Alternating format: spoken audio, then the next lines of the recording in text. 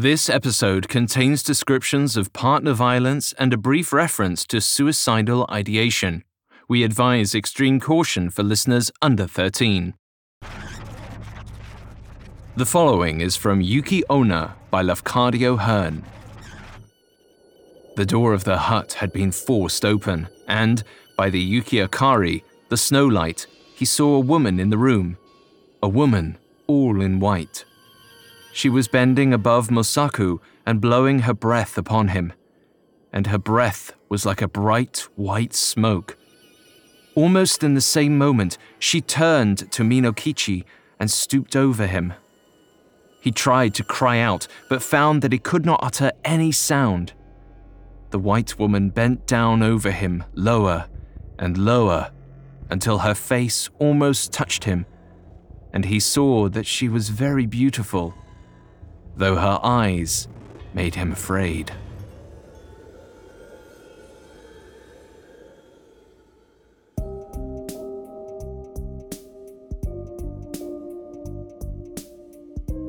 Hi everyone, I'm Alistair Murden, and this is Haunted Places Ghost Stories, a Spotify original from Parcast.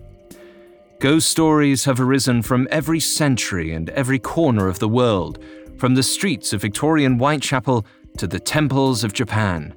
Whether seated around the campfire or curled up with a pair of headphones, we return to them time and again to feel our skin crawl and our hearts race.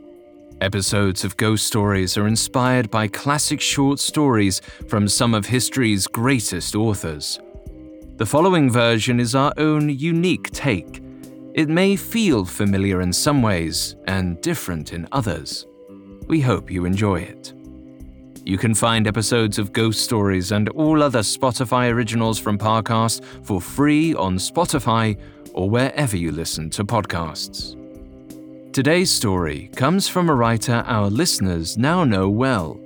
Lafcadio Hearn was a writer who traveled to Japan in 1890 for a short-lived assignment. But once he set foot on the islands, he never wanted to leave. He would write more than 10 books about the country, but arguably the most famous is Kaidan, Stories and Studies of Strange Things. This collection of traditional Japanese ghost stories and folk tales introduced the West to a new iteration of horror. Tonight's tale, Yuki-Onna, combines the fear of a cold winter's night with the mistrust of strangers, reminding us we never know what's moving through the snow.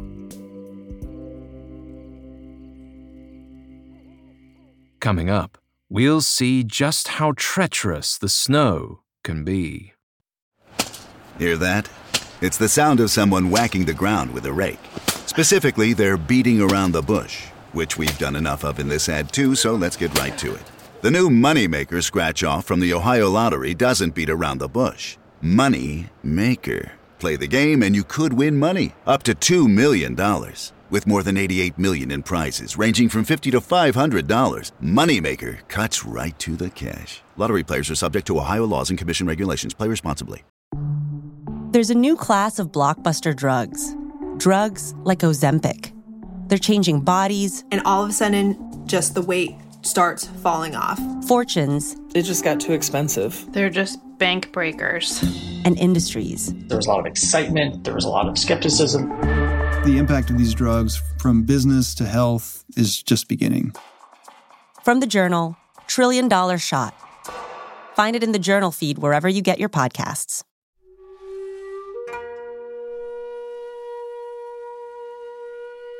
Minokichi had lived a long life. He was Musashi Province's greatest woodchopper, or perhaps just its oldest. But as he sat by his hearth, his beautiful wife Oyuki sewing as his children slept beside him, he felt anything but great. For he had to tell her the tale that had made him feel old when he was still young, the worst night of his life.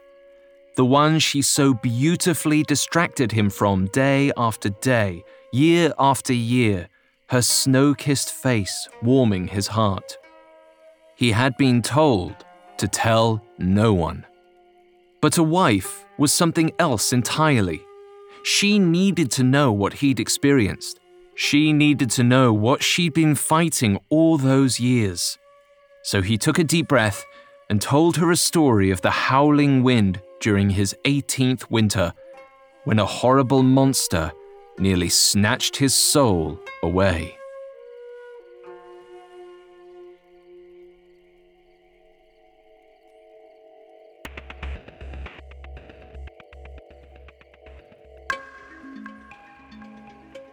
His mentor, Mosaku, liked to remind him that he was only a learner, an apprentice. He may have strode the forest since he was a child, but he did not know how to fell a tree, the old man insisted, not so it falls without harming the others, which is a woodcutter's most sacred duty. As it was wartime, Minokichi and Mosaku were busier than usual. The city of Edo was far from the fighting in the capital, but the distant, clanking footsteps of the samurai still made the ground shake. The dark night sky was illuminated by flames. Ash would dust the surrounding buildings, and children would sometimes try to catch pieces of it in their hands. They had confused it for snow, never realizing it was coming from burnt corpses. Hollow-eyed peasants traveled from shrine to shrine in search of safety and consolation.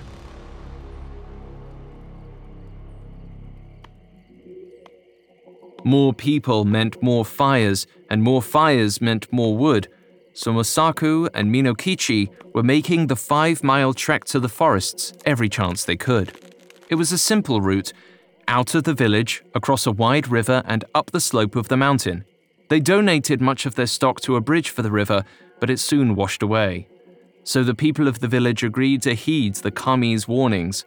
A ferry crossing was built instead. As such, they were bound by the ferryman's hours. If they took too long to collect their wood, people on the other side would have to wait for them, and the woodcutters would be depriving them of shelter. It was an unenviable situation. They had kept good hours that fateful night, but as soon as they saw the dock in the distance, the wind picked up. Snow came from every corner until the dock was covered entirely. Minokichi feared old Mosaku would lose his footing, so he clasped his hand as they made their way down to the crossing.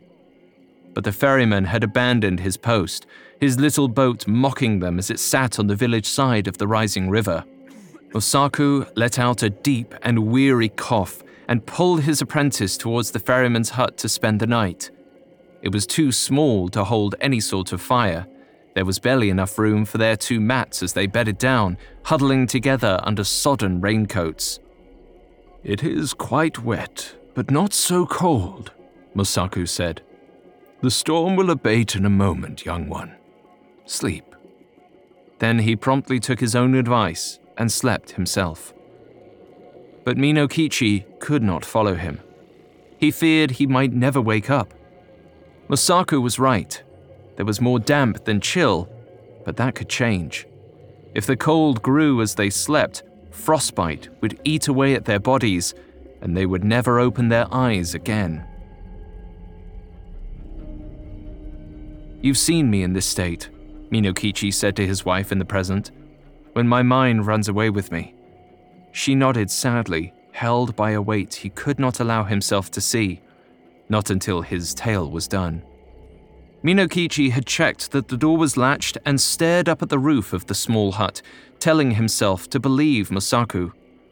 But the air grew colder and colder. He could not manage it, but still, sleep carried him away. He woke in utter darkness. The act of breathing hurt. His skin was wet and freezing, the wind blowing in his face. The door had blown open, sending snow circling around him. He turned to Mosaku, who was still sleeping, before leaping up to close the door. As he turned back around, he saw a form in the open doorway. In the soft light of the moon on the glittering snow was a woman, more beautiful than any he had ever seen at that point in his life. Her skin glowed in the Yuki-Akari, the snowlight, and her stark white clothes made it seem that only her pale face and dark hair existed beyond the swirling storm. She was bending over Masaku, as if she was going to kiss him goodnight. But Masaku had had a lifetime of affection, and Minokichi was still wading into the waters of romance. Minokichi had never been kissed, and he wanted desperately to be the one to receive it. It didn't seem fair, he added to Oyuki sheepishly. His wife laughed at him a little, a dry, sad laugh, cold as the snow. Minokichi watched the strange woman closely. If he couldn't have her kiss, he wanted to live vicariously through his master. But she never touched his skin. Instead, she only opened her mouth. A bright white smoke left her perfect lips and cascaded onto his still face. Minokichi knew enough of the world to know this was unusual, but he could not figure out how she had done it. He could feel the chill of her breath, even standing at a short distance. The entire room grew colder. Snow drifted onto the floor. The woman appeared to grow bigger than the room. In the next moment, she'd shrunk back to her normal size. It was impossible.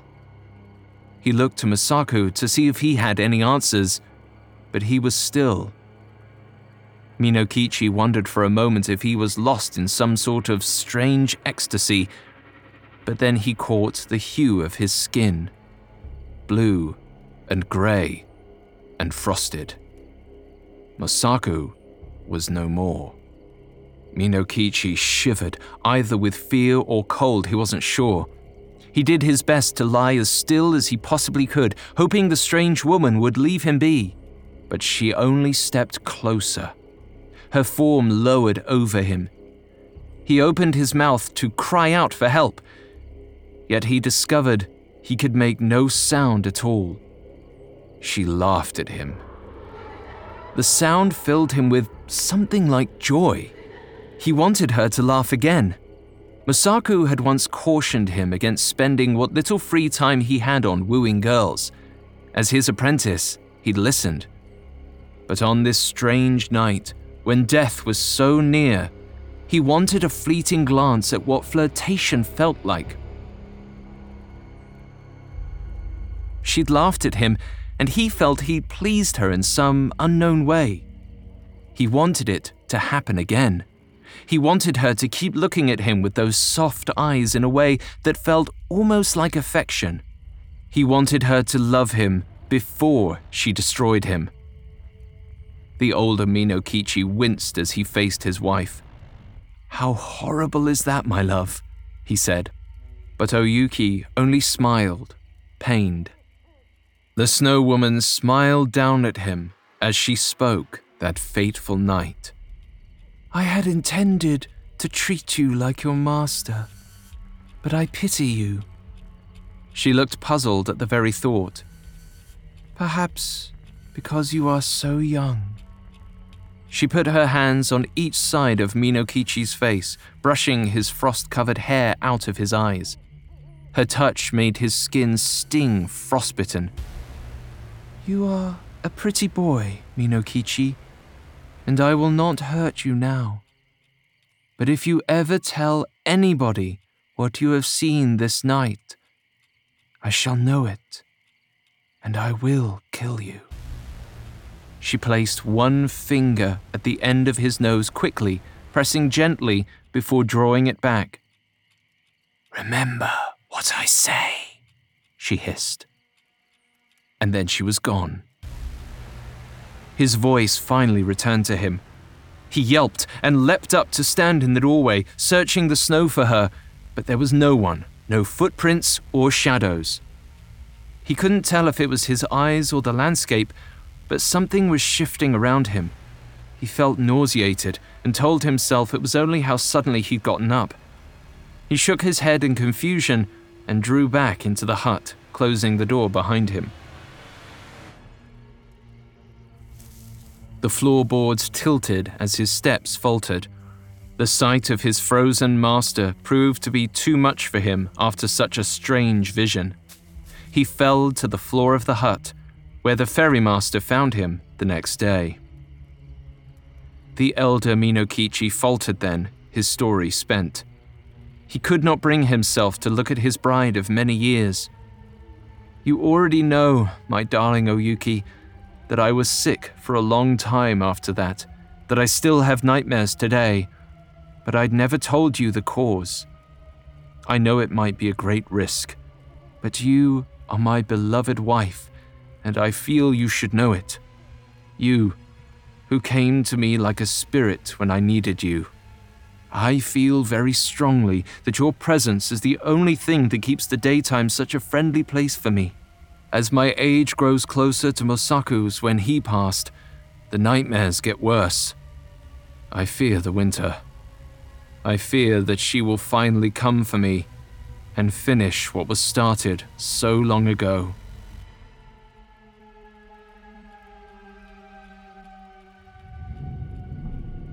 Please don't be offended that I compared you to that horrible dream, the Yuki-Onna, the woman of the snow.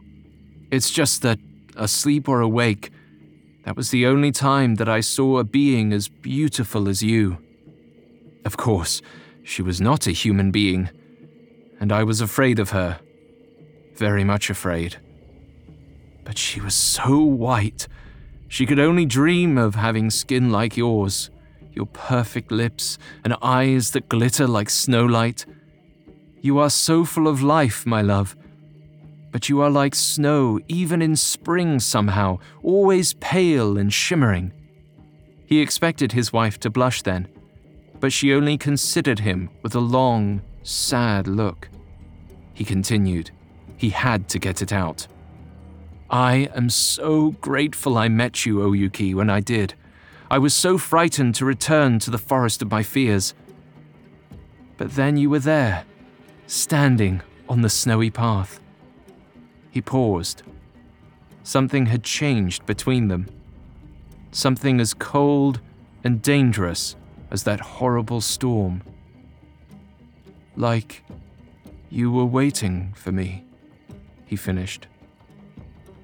And the dark night settled in between them. A night they'd shared once, long ago.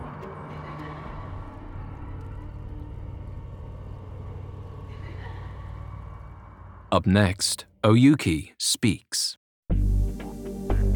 You discover their practices, seek their advice, and let yourself become more vulnerable than ever before. They have the ability to heal what the doctors can't, or so they say. Hi listeners, it's Vanessa from the Parcast series Cults. Be sure to check out our 4-part special on miracle healers airing right now.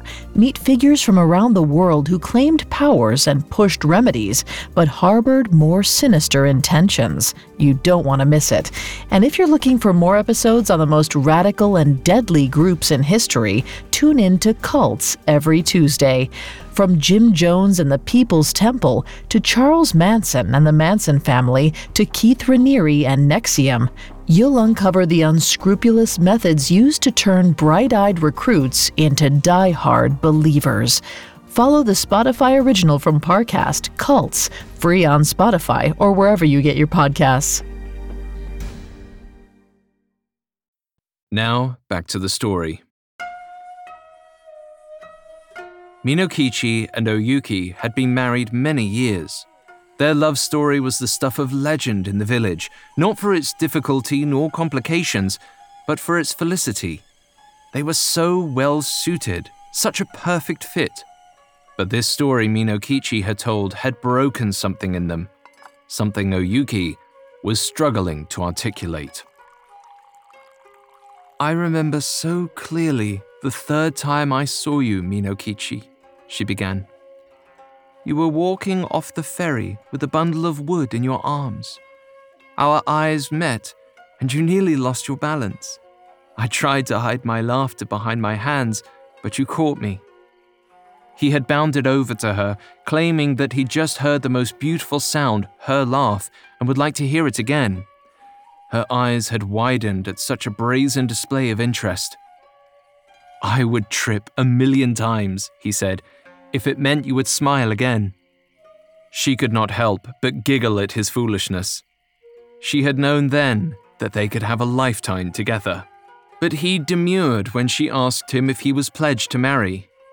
He made her wonder, and, as the proverb goes, when the wish is there, the eyes can say as much as the mouth. He invited her home with him. She had never had a home, not that she remembered. She lived in the abandoned places, the points of the world where only she was supposed to be.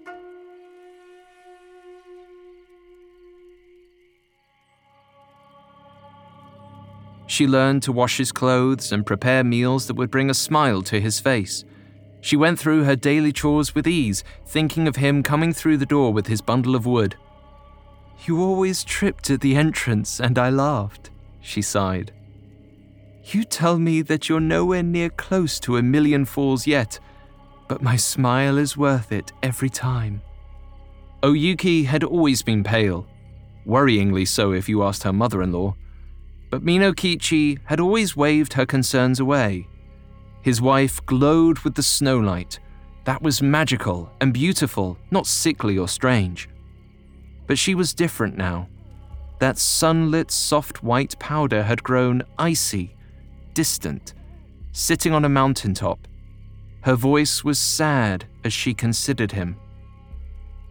"Now, when I watch you sleep, I feel the wind rise within me. The urge to freeze you, so you would never move again, passes through me. Your features have deepened as we've aged, and I love to trace the ways that you've grown. I want you to stop growing for a moment, so I may catalogue it all. I want to watch you at my leisure. I want you to never move, so I can keep looking at you, never worrying that you will get trapped by some spirit and never return." Their first son was a miracle. She hadn't realized this beautiful, horrible thing would happen again and again because she loved him. "Our little Nihon Suisen flowers," she said, poking through the snow. "I love them, Minokichi, I do. I have never wanted to hurt them. All 10 of them, our little ones. Every time the cold rises in me, the hungry wind. I look at your sons and daughters and remember they come from you." But on this horrible, fateful night, he had turned to her as she was finishing the mending, his voice tender and wistful. "To see you sewing there, with the light on your face, makes me think of a strange thing that happened when I was a lad of 18. I then saw somebody as beautiful and white as you are now. Indeed, she was very like you." Oyuki had stared at the fire, then back to her sewing, a skill she would have never learned if his mother hadn't taught her. "Tell me about her," she'd said, compelled by a force that felt somehow outside herself. The wind on the mountain. "Where did you see her?" And he told her. He broke his promise. He'd stumbled over himself, trying to say he didn't love a murderer more than his wife. "Refusing to acknowledge the truth," his wife cried bitterly. "Praising my snow-light eyes, my snow-white skin. You had to know then, hadn't you?" Minokichi didn't know what to say. He was frozen, trying to understand the puzzle that was his wife. She only laughed, that snowy laugh again, the kind that hurt and chilled. "Before I met you, I didn't remember where I came from. I heard the travelers whisper that I was lost and died in the snow, or that I never lived at all. That I am only a blizzard, a tempting call to lonely men who yearn to step into the white and disappear until the spring thaws. I don't know how to love, but I loved you all the same." Minokichi didn't know what to say. He didn't know if he should hate her, love her, believe her. He was lost in the swirling white again. Minokichi, my sweet, foolish boy. If only your eyes were not so bright, your hair not so soft, your lips not so tempting. Yes, then you would have died in that hut those many years ago. But I would not suffer now, knowing how I have to hurt you. Your Yuki, your snow maiden. She'd watched him leave the hut that morning all those years ago, hiding as a mist on the mountainside. She'd hoped he would return, but it was many days, many weeks before he was well enough. I am sorry to have hurt you, love, she said, tears freezing in her throat. I am sorry, even now. She'd waited there on the mountain, perhaps to apologize, but she had also been angry in a way she didn't understand. Anger at the storm for bringing him to her, anger at him for being him, and anger at herself for caring. She began to plot how she would destroy him. He would climb up the slope only to be swallowed by her cold call. She would send ice down his throat, kiss him until he was frozen and could breathe no more. She sniffled. But you, Minokichi, you are so much lovelier when you're breathing. I meant to trap you, but you trapped me. I said my name was Oyuki, which should have been your first hint, my innocent, trusting darling. A pretty name for snow. She had said she was on her way to Edo in search of an arrangement as a servant. He had asked her if she was betrothed. She told him she was free, even though that was the falsest thing she could say. The house grew cold as she confessed. When I stand beside you, Minokichi, there is no winter wind in my throat. There is no ice around my heart. It hurts, my husband. I ached to tell you, to destroy you, to hurt you for changing me, to tell you the truth. I am your bright summer days, but I am also your nightmares. Tears choked her voice, freezing on her white cheeks. But I told you I would kill you if you said one word about it. I knew that if you ever spoke to me about what I had done, I could not hide what I was. You would recognize me in my shame. Our little paradise would crumble as you looked at me with fear in your eyes. You promised you would never breathe a word of what I had done to your master. But you did. You did. You would do that to me. To them. Our little ones. There they were. Her little jewels, sleeping on their cots, their limbs draped over each other, thumbs in mouths, hair mussed. Every one of them looked like him. The wind slowed and the snow settled. She looked at him. The love she did not know she was capable of. I would kill you if not for the children. So you must take care of them. If I hear one word of complaint from them, I will do what I promised.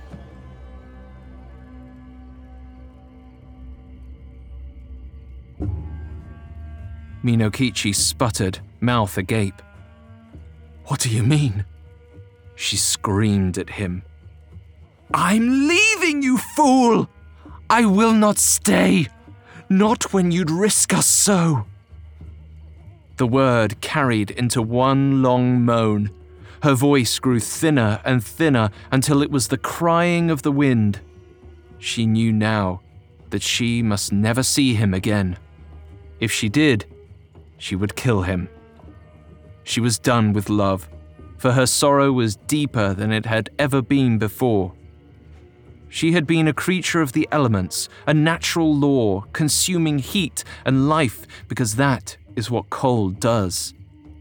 Now, She consumes because it makes the heartache hurt less. It dulls the cold and emptiness. There is no warmth for her, so there will be none for you. She dissolved into snow, swirling to the roof beams and out through the smoke hold, never to be seen again. Not by Minokichi. But if you stand on the mountain in the grey and the white, if you hear a soft, wistful breath of a woman in pain, have pity on her. Have pity on her. And run.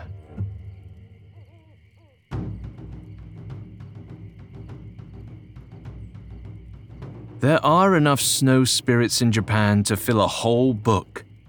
Even if you limit the list to the Yuki-Onna, the snow woman, you get many variations on the word. Yuki Nyobo, snow wife, Yuki Musume, snow daughter, and even Yuki Joro, snow sex worker. The origin and level of malevolence of the Yuki-Onna are dependent on the region of Japan you're exploring. Most are malevolent, tricking and trapping travelers with riddles or calls for help. Many of the stories in Lafcadio Hearn's Kaidan are collected from Japanese members of his own household, including his wife. He says that his take on the Yuki-Onna was taken from a local. Some suggest that the story came from Shuya and Ohana, a father and daughter who hailed from the Amu district of Tokyo and worked as servants in his house. Whatever the source, Hearn's version represents a more romantic take on the snow spirit. His interpretation blends the Japanese snow yurei, or ghost, with a folktale element Hearn would have grown up with in Ireland, the Selkie, a supernatural being capable of transforming from a seal into a human. The archetypal Selkie tale involves a man who steals the skin from a Selkie, which binds her to him and to land. In some versions of the Selkie story and in Hearn's telling of Yuki-Onna, it is the wife's love of her children that saves her husband from punishment when her supernatural identity is revealed. But the Yuki-Onna is unique in her nature. She is an element, not an animal. A manifestation of a feeling and a force, not a creature. You might be able to capture a seal, but you cannot capture the winter wind. Not unless she wishes to be caught.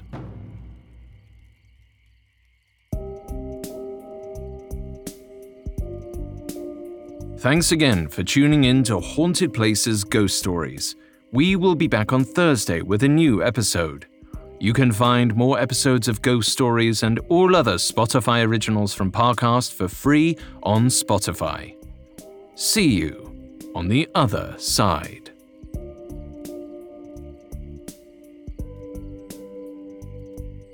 Haunted Places Ghost Stories is a Spotify original from Parcast. It is executive produced by Max Cutler, sound designed by Kerry Murphy, with production assistance by Ron Shapiro, Carly Madden, and Isabella Way.